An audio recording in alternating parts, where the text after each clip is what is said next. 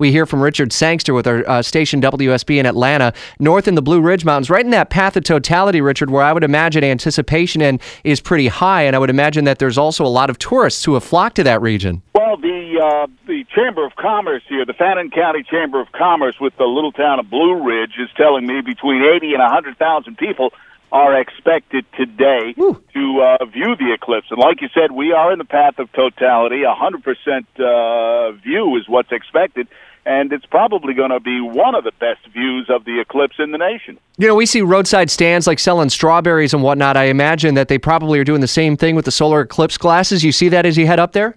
There are no glasses available. You can't buy them anywhere. In fact, I've heard stories of glasses, if you can't find them, going for $100 a pair. Can you believe it? That's cardboard. Unreal for a piece of cardboard. That's nuts, man. Yeah, that is nuts. If you want to pay $100, you be my guest. In fact, you'd be better off giving it to charity, for God's sake. I'd imagine. What's your plan then? Well, my plan is that I'll stay up here in Blue Ridge, and I don't have any glass. In fact, somebody told me go get a pair of welder's goggles. that would work, and I thought, well, I don't know.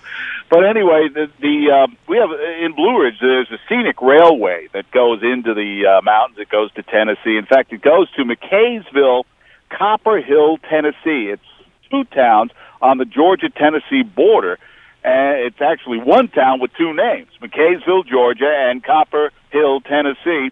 And this Blue Ridge Scenic Railway is going. The train is full. It'll go this morning. And they'll be there. They believe that's one of the best spots for viewing the eclipse. They'll be there later on this afternoon, and you can get a pair of glasses if you're going to ride the train. But unfortunately, the train is full up. They've got over 550 people on board this train this afternoon. That would be pretty awesome to see. Richard Sangster with our partner WSB in Atlanta, who is reporting this morning from Blue Ridge and the Chattahoochee National Forest. Should be peak viewing there at about 2:45 this afternoon. Richard, thanks.